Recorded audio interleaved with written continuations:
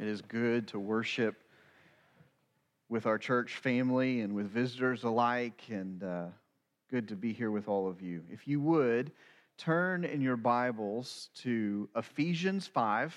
I'll get you the verses here in a little bit, but Ephesians 5, place your finger there and then turn to John chapter 13.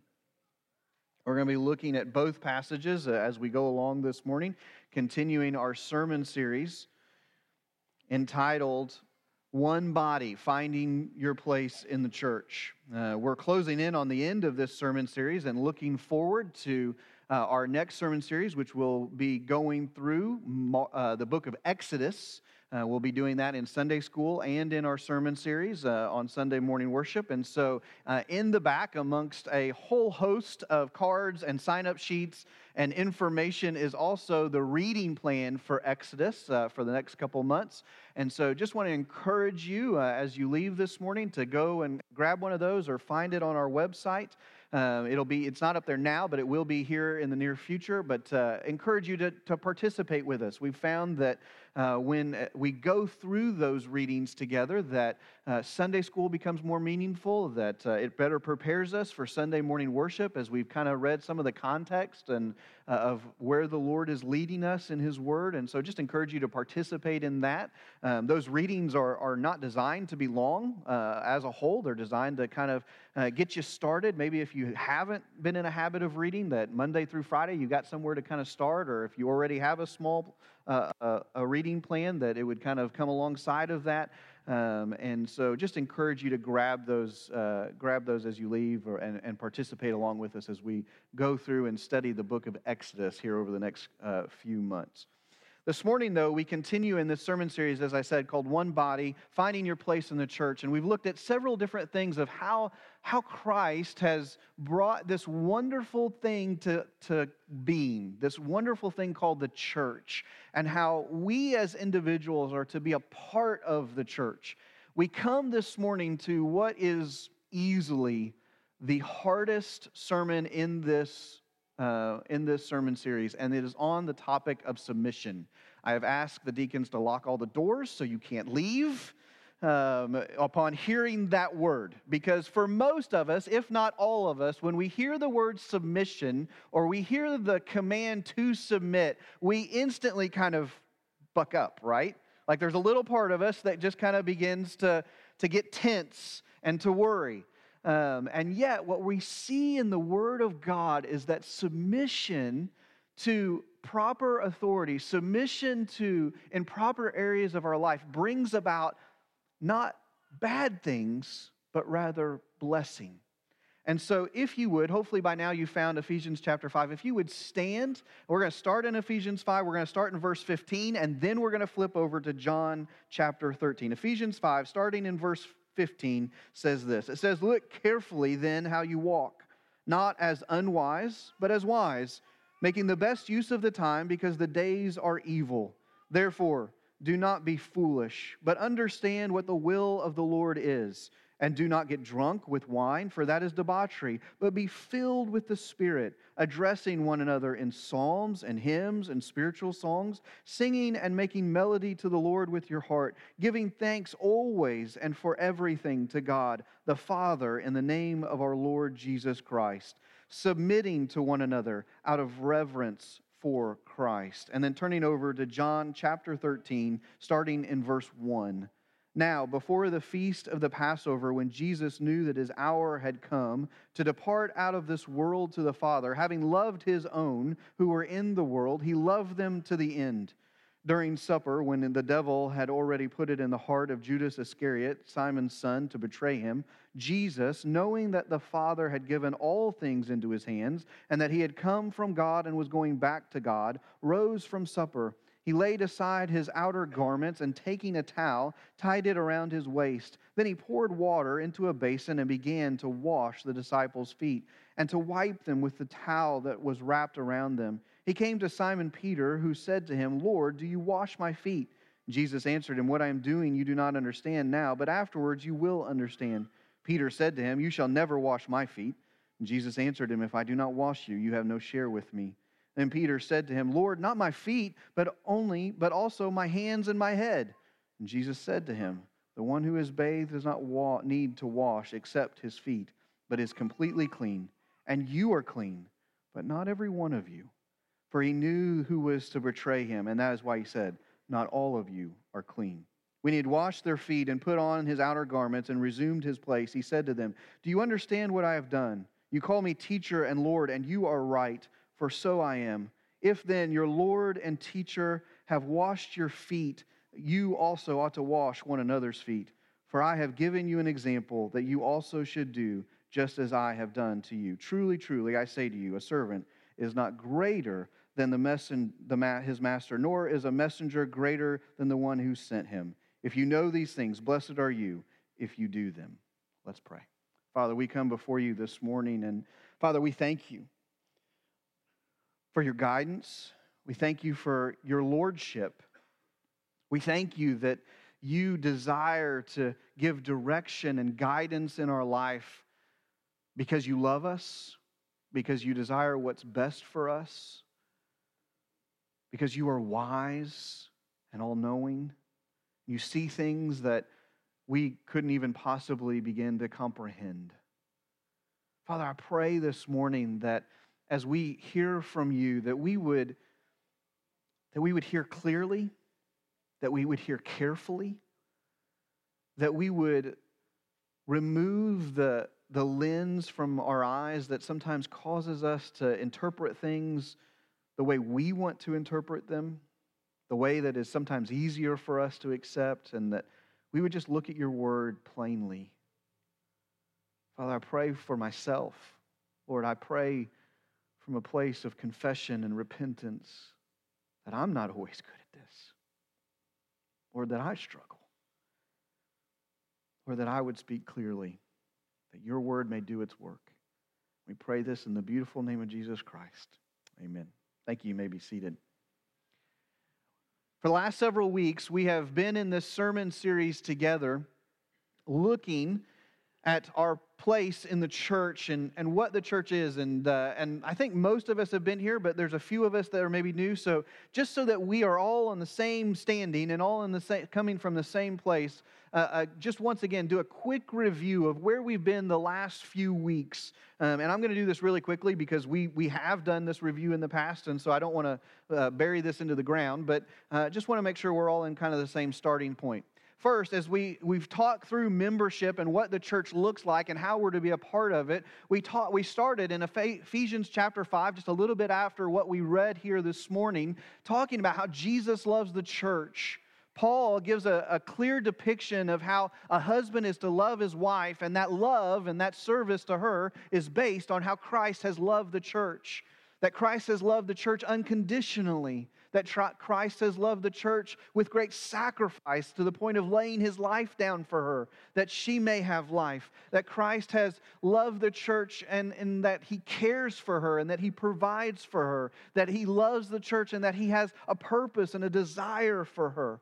And when we see this and we understand the bigness of his love for the church, then we also understand that loving the church equals, or loving Jesus equals loving the church.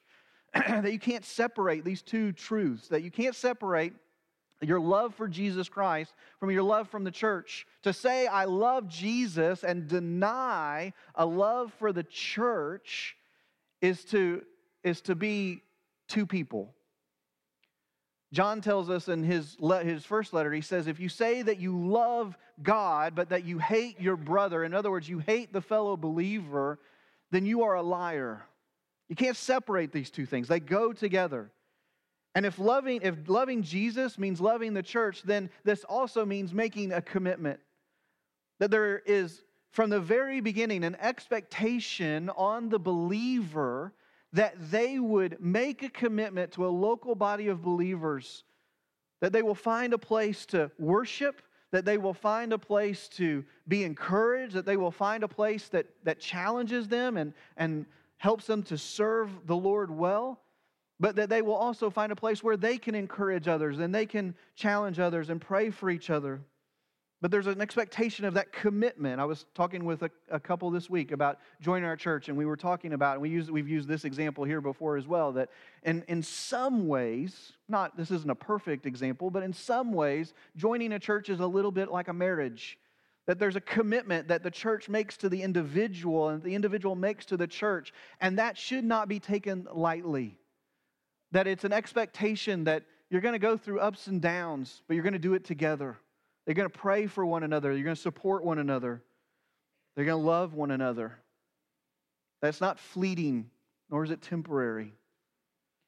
So it means making a commitment. And then 2 weeks ago, we looked at what a member is. Who is a member? And we talked about how a member is someone that has been saved, someone that has been brought in by Jesus Christ, that they have acknowledged their sin before God and that they have asked for forgiveness of that sin, that they have believed that Jesus Christ is the Son of God and that He died on the cross and rose on the third day, defeating death and sin on their behalf, paying for their penalty. That is an individual who has made Him Lord of their life. It's also someone that has been bonded by the Spirit, someone that has been filled with the Holy Spirit, a gift from Jesus Christ upon our salvation, that God now lives with us, and that individual is growing closer in their relationship with Jesus Christ, while also understanding the importance of growing closer with other believers and being grown and bonded together in the church. And then lastly, that a member is someone who is being built up by the truth. None of us have arrived. None of us are perfect. None of us have reached heaven yet. And so we are still in need of growing in the truth that the Word of God is our foundation with Jesus Christ as the cornerstone. And we are being built up, and how the church plays a role in encouraging that and feeding and fostering that, as well as the individual in feeding and in fostering and encouraging that in others around them. And then last week we looked at what a member does. We said that a member seeks unity. That above almost everything, that the member of a church seeks unity in the body, that they are quick to forgive, quick to find reconciliation, and slow to take offense. That we stand on the Word of God and we do not waver in that truth, but that we also give up our preferences, that we sacrifice those preferences at times for the sake of unity. Not only do we seek unity, but we serve one another, and we serve the Lord in whatever way He has gifted us. I was looking this week at the obituary for Julie's aunt, and one of the comments that I made as I was reading through that, and we were talking about that in the office, was, this is a woman who didn't wear a bib and let people feed her. This is a woman who put on an apron and served. Oh, that would be said of our lives as well. That we would go from being baby Christians that get fed with a bib, and we would go to being individuals who put on the apron and say, how can I be of service? What can I do? Whether it's my spiritual gift or not, how can I help? And then as members, we fellowship. We fellowship. That we not just come together on Sunday mornings for worship, though that is an amazing thing. It's an amazing privilege to come to this place and to focus on God and His Word, and to sing songs of testimony and praise, and at times even songs of grief with one another, that as we walk through this life together, but to live life during the week with one another, to encourage one another, to walk beside each other in good times and in hard. This is what a member does. This week, though, we turn our attention, as I said in the opening, we turn our attention to a word and to a practice that is difficult for all of us. I know very, very few people who the idea and the practice of submission comes naturally. It's just not part of our nature. It's not part of our culture even. It's not part of just being a human. And yet what we see throughout Scripture is a plan that God has put in place. Before we go any farther, though, I want to take some time to talk about things that submission is and things that submission is not. Okay? Just a few quick things of what submission is and what submission not. First, submission is order. It's order. Go back to Ephesians chapter 5, back to verse 15.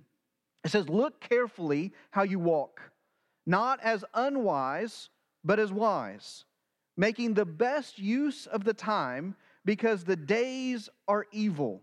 Therefore, do not be foolish, but understand what the will of the Lord is. Verses 15 through 21 in the original Greek are actually one big long sentence. Paul was not a fan of punctuation, okay? And so it's one big long sentence. And so the command, look carefully how you walk, not as unwise, but as wise, is the guiding principle through the rest of what we see as a paragraph and Paul sees as a sentence. Okay? He is starting with that idea. Walk as someone who is wise. And then he begins to tell us different things that point to that wisdom. He says that we are to make the best use of the days. He says that we are to be not foolish, but rather that we are to understand the will of God. He says that we are not to allow ourselves to be overcome by drunkenness, though I think he uses that as an example.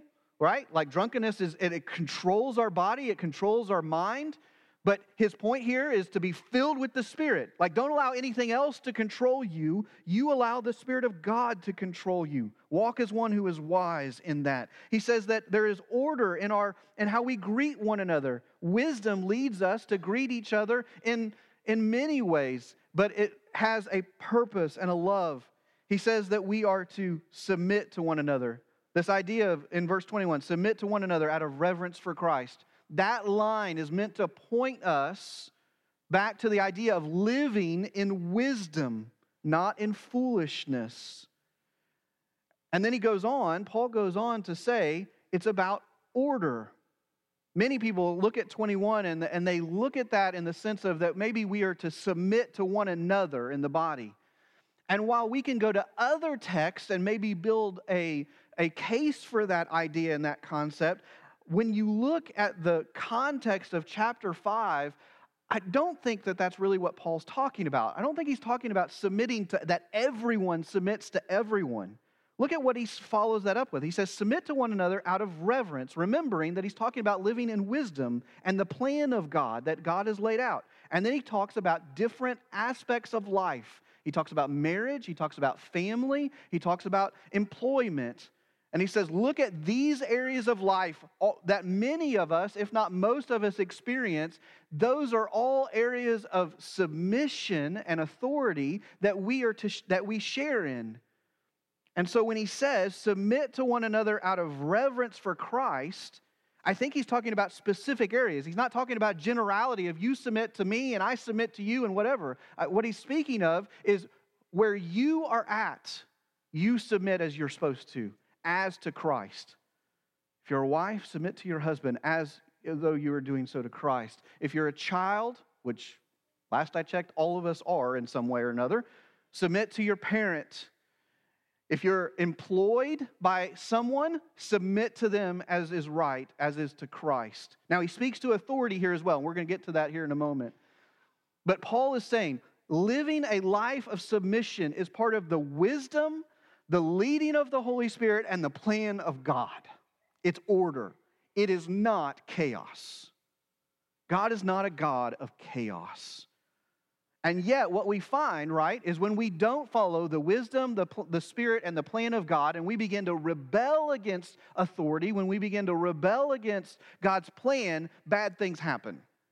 In marriage, when there is an imbalance, when we are not following the will of God in marriage, that the husband is not loving his wife unconditionally, that the wife is not submitting in a way that is honoring, then bad things begin to happen. That there begins to become friction.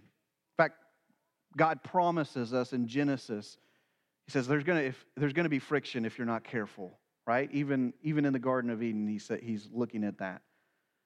Okay? When we see it in children, when children try to usurp their parents and they try to express authority of their parents, which we start doing apparently at the age of 3, okay? There become problems. When parents begin to give up authority to their kids and they allow their kids to run the households, and we've seen this, right? When kids are allowed to run the household, chaos ensues.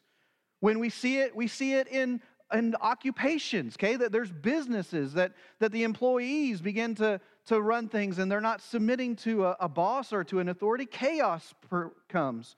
The same could be true of government. Really, any area of our life where God has ordained that there be an authority and that there be a submission. When we rebel against that plan, generally the outcome is chaos and not good things. And so submission is about an order. It's not about chaos. And therefore, it's about blessing, not about punishment. In the same way, submission is about authority. In all of these relationships that you see, there is an authority in that relationship. There is someone who is giving some sort of directive, some sort of leadership and guidance. At the same time, while submission has that element of authority, it does not have an element of abuse. This is probably the most heartbreaking part of all of this as I think through this topic of submission, is that God has given this plan for our blessing, but like most things in this world that God has given for our good, the enemy has infiltrated it, and he has caused others, those in authority at times, to greatly abuse what they have been given. What was meant for good and blessing has been turned for horrible tragedy. We see it in government. We see it in marriages. We see it heartbreakingly in the church. We see it heartbreakingly in parent-children relationships, where authority and this idea of submission is twisted and turned and corrupted, and it leads to abuse. And at the point that it gets there, then we have a different discussion we need to have. But God's plan, God's will for the idea of these relationships, God's plan and will for structure and order, while they do have an element of authority, they have no place for abuse. In fact, when you look at all of these texts, it says, wives, submit to your husbands. Notice, there's like 5 lines there. Go over to the lines for husbands. It's like double the length. Right? It's double the length. Because why? Because he's saying, don't abuse your authority. Love like I've loved. Serve like I've served. Sacrifice like I've sacrificed. Where you are taking your wife and you're putting her first. Making her the most that she can be for her good. In the same way, we look at parents and he says, children, obey your parents, but it's immediately followed up with fathers, do not provoke your children to anger. We look at the bondservant and the master, the boss and the employee, and it's talking about obedience, but immediately that's followed up with do the same with them and stop threatening, knowing that he, Jesus, who is both their master and yours in heaven, and that there is no partiality with him. Again, yes, there is an element of authority and submission, but there is no room for abuse. As we look at submission, there's order, there's authority, and there is obedience.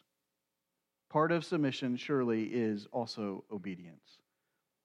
Whether it be in a marriage, whether it be in children and parents, whether it be bondservants and their masters, employees and their bosses, whether it be a government and their citizens, there is an element of obedience in that.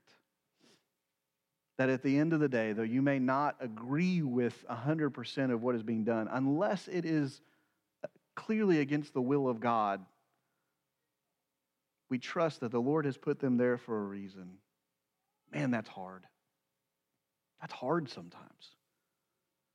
We learn as children, there are times that mom and dad tell us to do things in their role as authorities over us that we as children want to rebel. We think that it's dumb. We think that it's boring. We think that it's useless. We think that there's no purpose behind it. And it often is the case, it's only 25, 30 years later when we are parents ourselves that we go, aha, now I get it. Now I understand why mom and dad wanted that. Now I understand why it's necessary.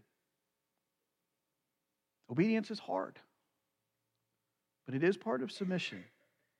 At the same time, it's not blind. I'm not saying it doesn't require trust. I'm not saying that it doesn't require faith, but submission is not blind. John tells us to test all the spirits, right? In his letter, John says, test all the spirits to see whether they be true. We should be reading the Word of God. We should know the will. We should be wise so that as we go along in this life, when we hear things, we can begin to have maturity and be able to decipher what's good and what's not. But there are times, surely, when obedience would mean defying God. And we see throughout Scripture that there are times when individuals defy a family member, when they defy a parent, a spouse. In Scripture, we see times when individuals defy a king, a government, when individuals defy a boss. But those are the exceptions to the rule. But the idea there is that if those authorities are leading us to places outside of the will of God, then yes, there are times for disobedience. But again, they are the exceptions, not the rules. Even in following God, I think it's interesting that while we need to be careful in our questioning of God and make sure we're not approaching it from the heart of a cynic or the heart of a rebellious child, but there are times that we come as a good child, as a faithful child, as a child that wants things, and He allows us to ask questions when we don't understand, when we need help in our faith. I think of the father who brings his child before Jesus, and Jesus commands him to have faith, and the father says, help my unbelief. It's an admission and it's a humility thing of, I need help. Mary, as the angel proclaims to her, what's going to happen? Mary goes, how can these things be? It's a good question. How can I have a child without the other part? It's a fair question. How can these things be? But she doesn't ask it out of a heart of a cynic. She doesn't ask it out of a heart of a rebellion. She just asks out of wanting to know and to be clear. And she gracefully accepts the response.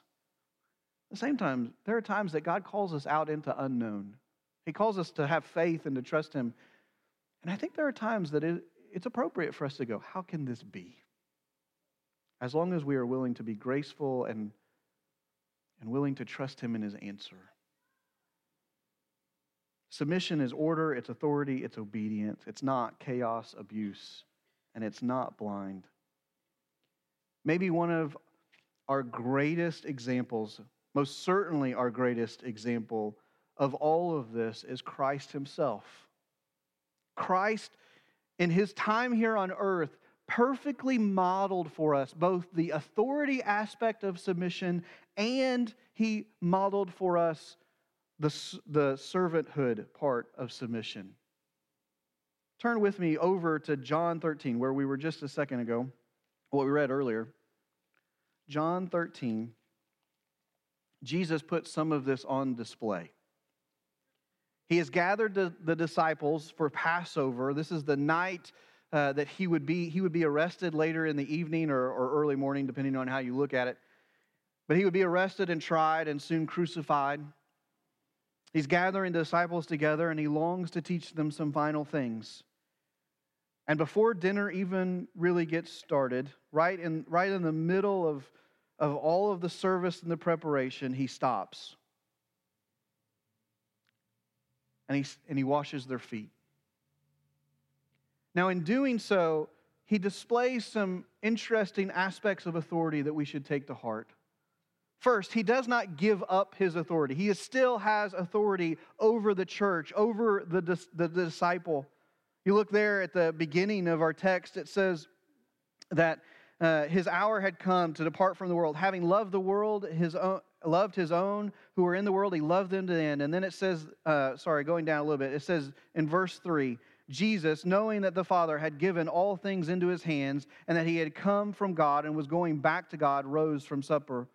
Jesus knows who he is, and he knows the authority that's been given to him. In fact, he declares it to the disciples a little bit later in verse 13. He says, you call me teacher and Lord, and you are right, for so I am.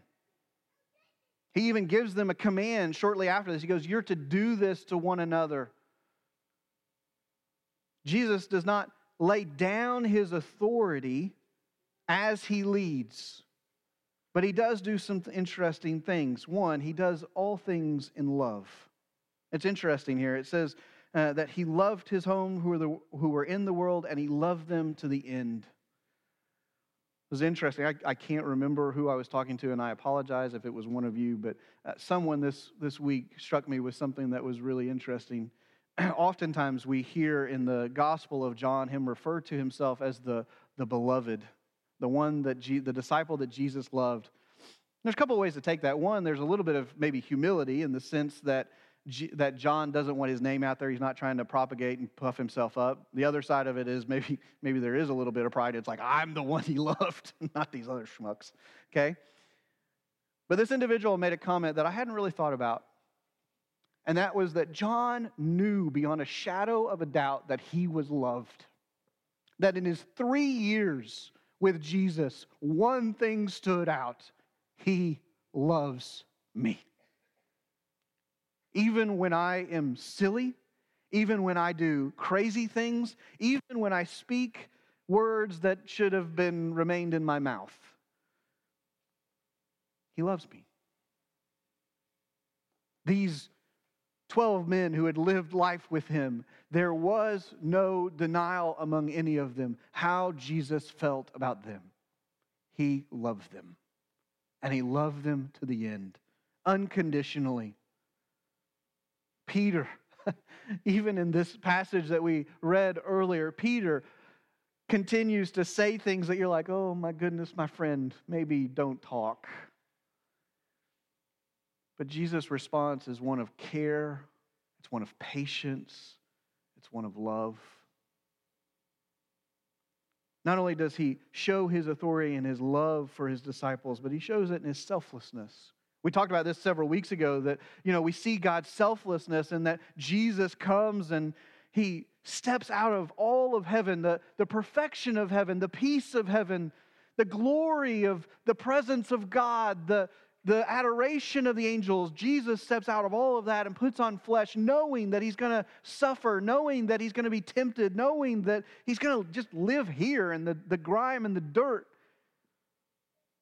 And yet he gives that up and he lives that life for us, that he may willingly lay down his life for us. He desires our life over even his own. There's selflessness there. In washing these guys' feet, there's a selflessness of serving them even when maybe they should be serving him. In perfect authority, there is love, there's selflessness, there's humility. Jesus, God in the flesh, Savior of the world, through whom all things that are he created. He came, he says, to serve, not to be served. He comes in this moment, in this last hour. Think about this. He knows that he's getting ready to die. He knows that what he's getting ready to face. And yet in this hour, his command is, don't take care of me. His command is, let me take care of you. To strip down and to put a towel around himself and to kneel at their feet and to wash the grime off that they may be clean. I don't know about you, but if it was my last day, I don't know that my first thought would be, let me wash your feet. In fact, it may be the opposite. It's like, hey, why don't you come wash my feet? But not Christ.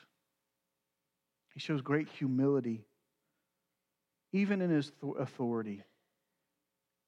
And then he gives this amazing command. He says, you do the same. These 12 disciples, 11 of them, minus Judas, are going to go out into the world, and they're going to go make disciples, and they're going to be leaders of the new church. They're going to be placed in areas of authority. They're going to speak truth into other people's lives in a way that is very evident that it's coming from God. And he says, don't abuse it. Serve one another. Be humble in what you've been given. Love people well. Don't think of yourself first. It's an incredible model of what it looks like to be in a place of authority. At the same time, Jesus gives us an amazing picture of what it means to submit. Turn with me to Matthew. Matthew chapter, I think I got this right. Yeah, Luke. It's in Matthew as well. It's in Matthew towards the end. It's in Luke as well, and that's really where I want you to go. Go to Luke 22. Luke 22. Starting in verse 36. At this point, the disciples have had Passover with Jesus. They've had their feet washed. He's instituted the Lord's Supper. And in Luke 22, Jesus takes them outside and they go to the Mount of Olives. And there he begins to pray. You heard a little part of that prayer earlier in our services. But towards the beginning of that prayer, we suppose, is this. Verse 36, it says, He came out and went, and as was his custom, to the Mount of Olives. And the disciples followed him, and when he came to the place, he said to them, Pray that you may not enter into temptation. And he withdrew from them about a stone's throw and knelt down and prayed, Father, if you are willing, remove this cup from me. Nevertheless, not my will, but yours be done. Jesus, the Son of God, the author of all life, the one who through whom all things were created, the one who is King of kings and Lord of lords, who all things have been given to and all things have been placed under his feet, he is submissive to the Father. We're not sure exactly how this relationship works. We understand the Trinity. We understand that there are three in one, the Father, Son, and the Holy Spirit, and they come together as one God. We worship one, and yet we worship three. To try to explain the Trinity and how there can be three in one is an impossible task that we have spent millennia trying to figure out. But however that relationship looks, one thing appears true, at least one, and that is the Son is submissive to the Father. Though they share a will, the Son is submissive to the Father. He bends his will towards the one. He does so willingly. It's interesting here. It says, when he says, it's not my will, but your will be done. Jesus is looking ahead and he knows the suffering. He knows what's going to happen. And there's part of him that's like, man, this is going to be tough. This is going to be horrible. If there's any other way. He says, but not my will, your will. I'll go where you want me to go. I'll do what you want me to do. And he does so willingly and he does so with obedience. It's not just words. It's one thing to pray that prayer, not my will, but your will. It's a whole other thing to follow through with it. It's a whole other thing to stand silently before the judges as they accuse you of things that are ludicrous. It's another thing to stand there silently while they pluck out your beard and spit in your face. It's another thing to be led to the cross, to have your hands nailed to that beam and your feet nailed to that structure, to be beaten and to be whipped, and to allow yourself to die for someone else. It wasn't just words that came out of his mouth that night. His actions backed it up. It's easy for us as times to say, Lord, your will be done, not my own. But are we willing to follow it? That's submission. That's submission.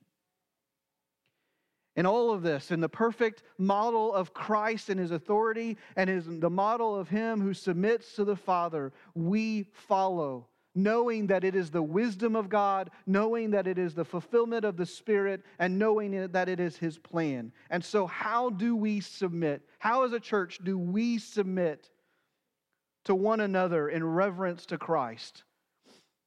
The church submits to God's plan, his order in various ways. We submit in marriage, we submit in the family, we submit in work, and we submit in government.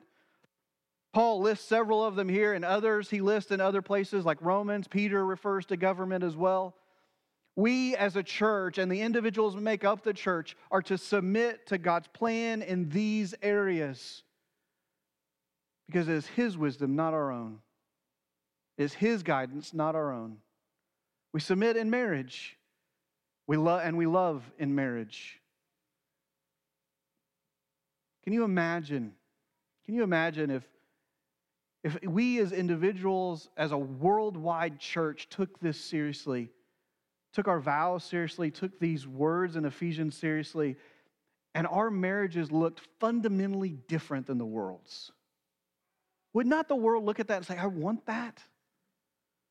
I want that? What if they looked at our families and they didn't see perfection? None of our families are perfect. It's the one rule that none of our families are perfect. I have yet to counsel a family in the stages of grief after the loss of a loved one where they don't say, our family's crazy. Yeah, I know your family's crazy because every family's crazy. But what if they looked at our families and they saw children who were obedient and parents who didn't provoke? They saw care and unconditional love and support. What if they saw something different? What kind of testimony would that be? What about in our workplace? What if it were that my phone blew up every day with employers begging me to send Christians their way? Because that's the employee I want to have. Because there is something fundamentally different about those people. I want them to work for me. Students, kids, listen up for just a second. What if your teacher, when they got their roster at the beginning of the year, they saw a Christian kid's name on their roster and went, yes, I have them. Because they're different. They're obedient. They do their work. They care for others. What if they looked at that and said, yes? What about our government? What if governments around the world said, we want Christians because they're better? Obviously, we know not every government's going to do that. We don't live in a perfect world. But what if it was like, yeah, they're good citizens. They participate. They serve. We want them. What kind of testimony would that give? Do you see now submission being part of the plan? That in each area of our life that God has placed these different areas of our life and He's put structure in them so that we would come and we would live wisely, not foolishly, that we would live led by the Spirit and not by our own desires or not by something else that controls us, that we would live in such a way that the world would look at us and say, that's different and I want it. That our actions would bless others and not cause more chaos. The church submits to God's plan in all of these areas. The church also submits to under-shepherds. We submit to God's plan for the church. This is hard. This next part is hard because it feels for me, if I'm completely honest, very self-serving to say, submit to me, submit to Nathan. But God has instituted a plan in His church for the care and the good of the church, and that is through under-shepherds. What I mean by that is Jesus Christ is our shepherd. We see that picture over and over in Scripture that He's our shepherd. But in His wisdom, while He is in heaven, He has placed certain individuals to be in the church to give guidance, to give structure. And they have an important role. You look at what under-shepherds are called to do. They're temporary caretakers. That Hebrews, and we're going to read this in a minute, but that Hebrews 13 says that they will give an account. Someday, Nathan and I will stand before the throne of God and we will give an account for all of you. How we steward and how we cared for your soul. If you don't think that keeps people up at night. We're temporary caretakers that are called to do some things. We're called to feed the sheep. Pastors are called to feed the sheep, to give the word of God well, to give guidance well, to give leadership well. Sometimes that's through trough feeding. Welcome to Sunday morning. Okay? We pour it out all the trough. Everybody comes here. Everybody gets fed. But a lot of times, It's for us to take and lead into the pasture, and you kind of eat where you are, right?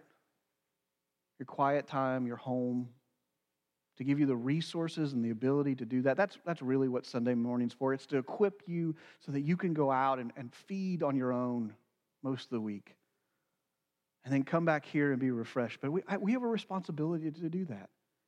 We have a responsibility to protect the sheep, to watch out for the wolves that would come in and cause disunity, to cause fellowship to break, to protect the sheep against even our own selfish desires, to stand between the world and the church, knowing there's going to be times that we're going to get bit,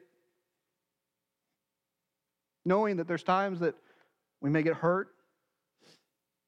We're to protect the sheep. Sometimes that means doing and saying difficult things, just as a parent does. That there are times to protect a child, a parent has to say a difficult thing or a thing that displeases the child so that they stay safe. There are times that pastors must say difficult things to protect the sheep. Not only that, we're to feed the sheep, we're to protect the sheep, we're to rescue the sheep.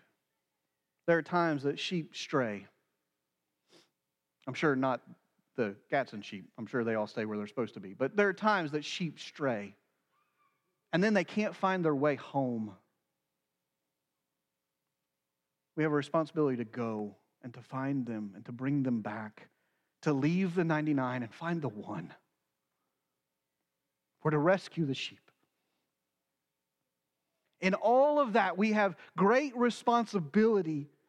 And we have, by the grace of God and by His mercy and in His wisdom, some authority. And the church, as individuals, we are called, and Hebrews 13:17 says this most directly, but it says, we are called to obey your leaders and submit to them, for they watch over their souls as those who must give an account. To this end, allow them to lead with joy and not with grief, for that would be of no advantage to you. Brothers and sisters, we are called as the church, as individuals, to submit to the under-shepherds as those who have been given authority so that they may care for the sheep. Again, this doesn't mean that there's blind following. Certainly, you read the Word of God, you follow along, you ask questions. Certainly, there's no room for abuse. It's not for me to lord over you or Nathan to lord over you. Rather, we are in the business of washing feet. But even then, there are times that the Lord says, say this, and we must obey. And in turn, we pray that there is a trust. We pray that there has been love and selflessness and humility enough for the response of the church to be, okay, yeah, we see that. We'll follow. Ultimately, though, while the church submits to God's plan in the world and the church submits to God's plan in the church with under-shepherds, ultimately the church submits to Christ. Ultimately, He is the head, as Ephesians 5 says, of all things. He is our absolute Lord over all others. Over anything, any authority in the world, over any authority of the church. At the end of the day, Christ is our absolute Lord and King. He is the one who has the final say. Not just in some decisions, but in all decisions. Whether it be with our family, or whether it be with our occupation, or our free time, our service, our worship, He has the final say. And to not obey is to deny Him. To not submit to Christ, to not obey Him, is to deny Him as Lord. And to deny Him as Lord is to commit treason and the consequence, and to accept the consequence that follows. You cannot say that you love Christ. You cannot say that you are His if you will not obey, if you will not submit to Him. We have a track that we use with our kids. It's called Who Will Be King? We've used it for VBS, we've used it for some camps, we've used it for Charge a few times, but it's a very colorful little booklet. There's a few of them back there. It's who will be king? And the simple question that track asks, and really that Scripture asks, is who is in charge of your life? Is it you? How many of our kids stood up here and said, I'm my own boss? And we giggle and we laugh at that, but how many of us in our own life say, I'm my own boss? I'm it. Will you be king? Or will you humble yourself and look at God and say, no, you're king. You're the one who is Lord of all. To do it in this life is to accept His grace and His mercy. To wait is to one day be one of those who sees the coming of Christ and says, oh no. Because Scripture says that one day all will bow and all will confess. And there will be some that do that in great joy, and there will be some that do that in great mourning.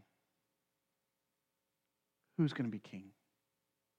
I'm going to ask the praise team to come back up this morning. We're just going to have a time of response.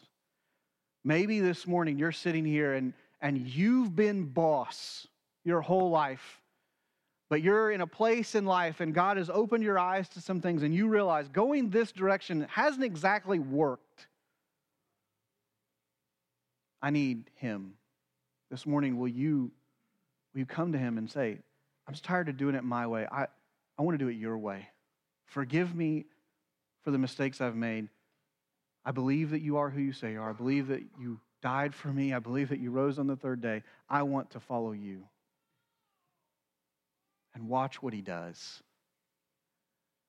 For some of you this morning, you've been a Christian for a long time, but if you're anything like me, there's parts of your life that you're like, I think I'll take that back. I think I'll take that back. Even areas of ministry, I think I can do that better. This morning, will you come to Him and say, no, you're king. You're king, not me. Let's pray. Father, we just come before you, and Father, I confess, Lord, that there are times that submission is incredibly hard for me. Times that I see things in my own life, and I think, I can do that better. I can do that on my own. I don't need you. Times in my life when, Lord,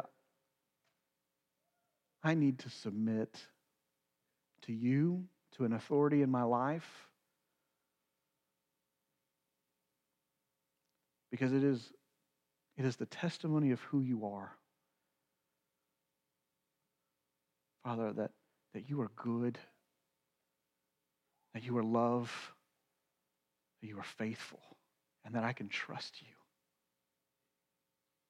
Father, I pray for us as a church, Lord, it's hard to submit. And we have a world that tells us that it is foolish. Lord, help us to testify differently. Lord, help us to confess where we have not been yours. Father, help us to walk in your path and in your plan and in your wisdom and not our own. Father, we pray this in the beautiful name of Jesus Christ. Amen.